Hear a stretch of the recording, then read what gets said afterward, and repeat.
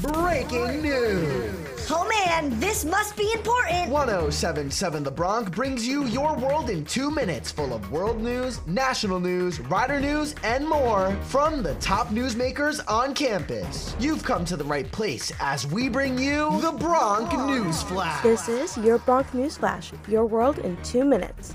I'm Julia Train from Rider University. The U.S. Secret Service is investigating after cocaine was found at the White House on Sunday night. The discovery in the West Wing, which contains the Oval Office and other working areas for presidential aides and staff, led to a brief evacuation. Secret Service agents found the suspicious powder in an area that is accessible to tour groups while doing a routine inspection. President Joe Biden and his family were at Camp David in Maryland at the time. A senior law enforcement official told CBS News that the substance was found in a storage facility routinely used by White House staff and guests to store mobile phones. The White House complex was closed as a precaution around 9 p.m. on Sunday after it was discovered. A preliminary test later confirmed that the substance was cocaine. The Secret Service will lead a full review of how it got into the White House. They said cameras and entrance logs will be examined to determine who had access to the area where it was found. The West Wing is a large multi-level part of the White House that contains the offices of the President of the United States, including the Oval Office and the Situation Room. It also houses the offices of the Vice President, the White House Chief of Staff, the Press Secretary, and hundreds of other staff who have access.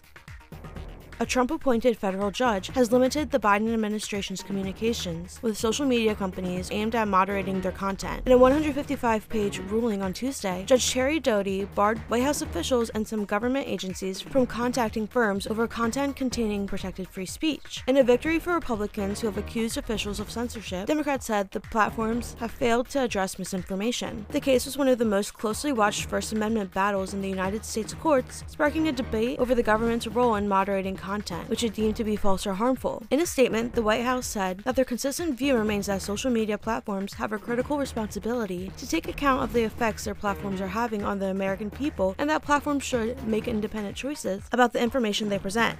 Across the country, the 4th of July long weekend in the United States was overshadowed by 16 mass shootings in which 15 people were killed and 94 injured. The Gun Violence Archive, which is an authoritative database on gun violence in America, calculated the tally using its definition of a mass shooting as an incident in which 4 or more people excluding the shooter are killed or injured by firearms. In one of the final catastrophes to end the weekend honoring the nation's founding, 9 people were injured in a drive-by shooting in Washington in the early hours of Wednesday. The victims included 2 children ages 9 and 17. All injuries were reported as non-life-threatening. Police said shots were fired from a dark-colored SUV at a house party in a northeast quadrant of the city shortly before 1 a.m. on July 5th. By the reckoning of the Gun Violence Archive, the United States is on track for one of the worst years of mass shootings. The database has identified 350 such incidents so far this year and warns that should the pace remain steady through the second half of the year, the final total for 2023 could reach 679, which is about double that recorded in 2018.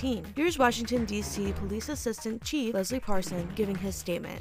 We're in the very preliminary stages of this investigation, and at this time I can share with you we're looking for a dark-colored SUV. Investigation so far has revealed that this dark-colored SUV drove through the 4700 block of Meade Street. It stopped, and it fired shots in the direction of some of our residents that were outside just celebrating the 4th of July. And that was your Bronc News Flash, your world in 2 minutes. From Rider University, I'm Julia Train.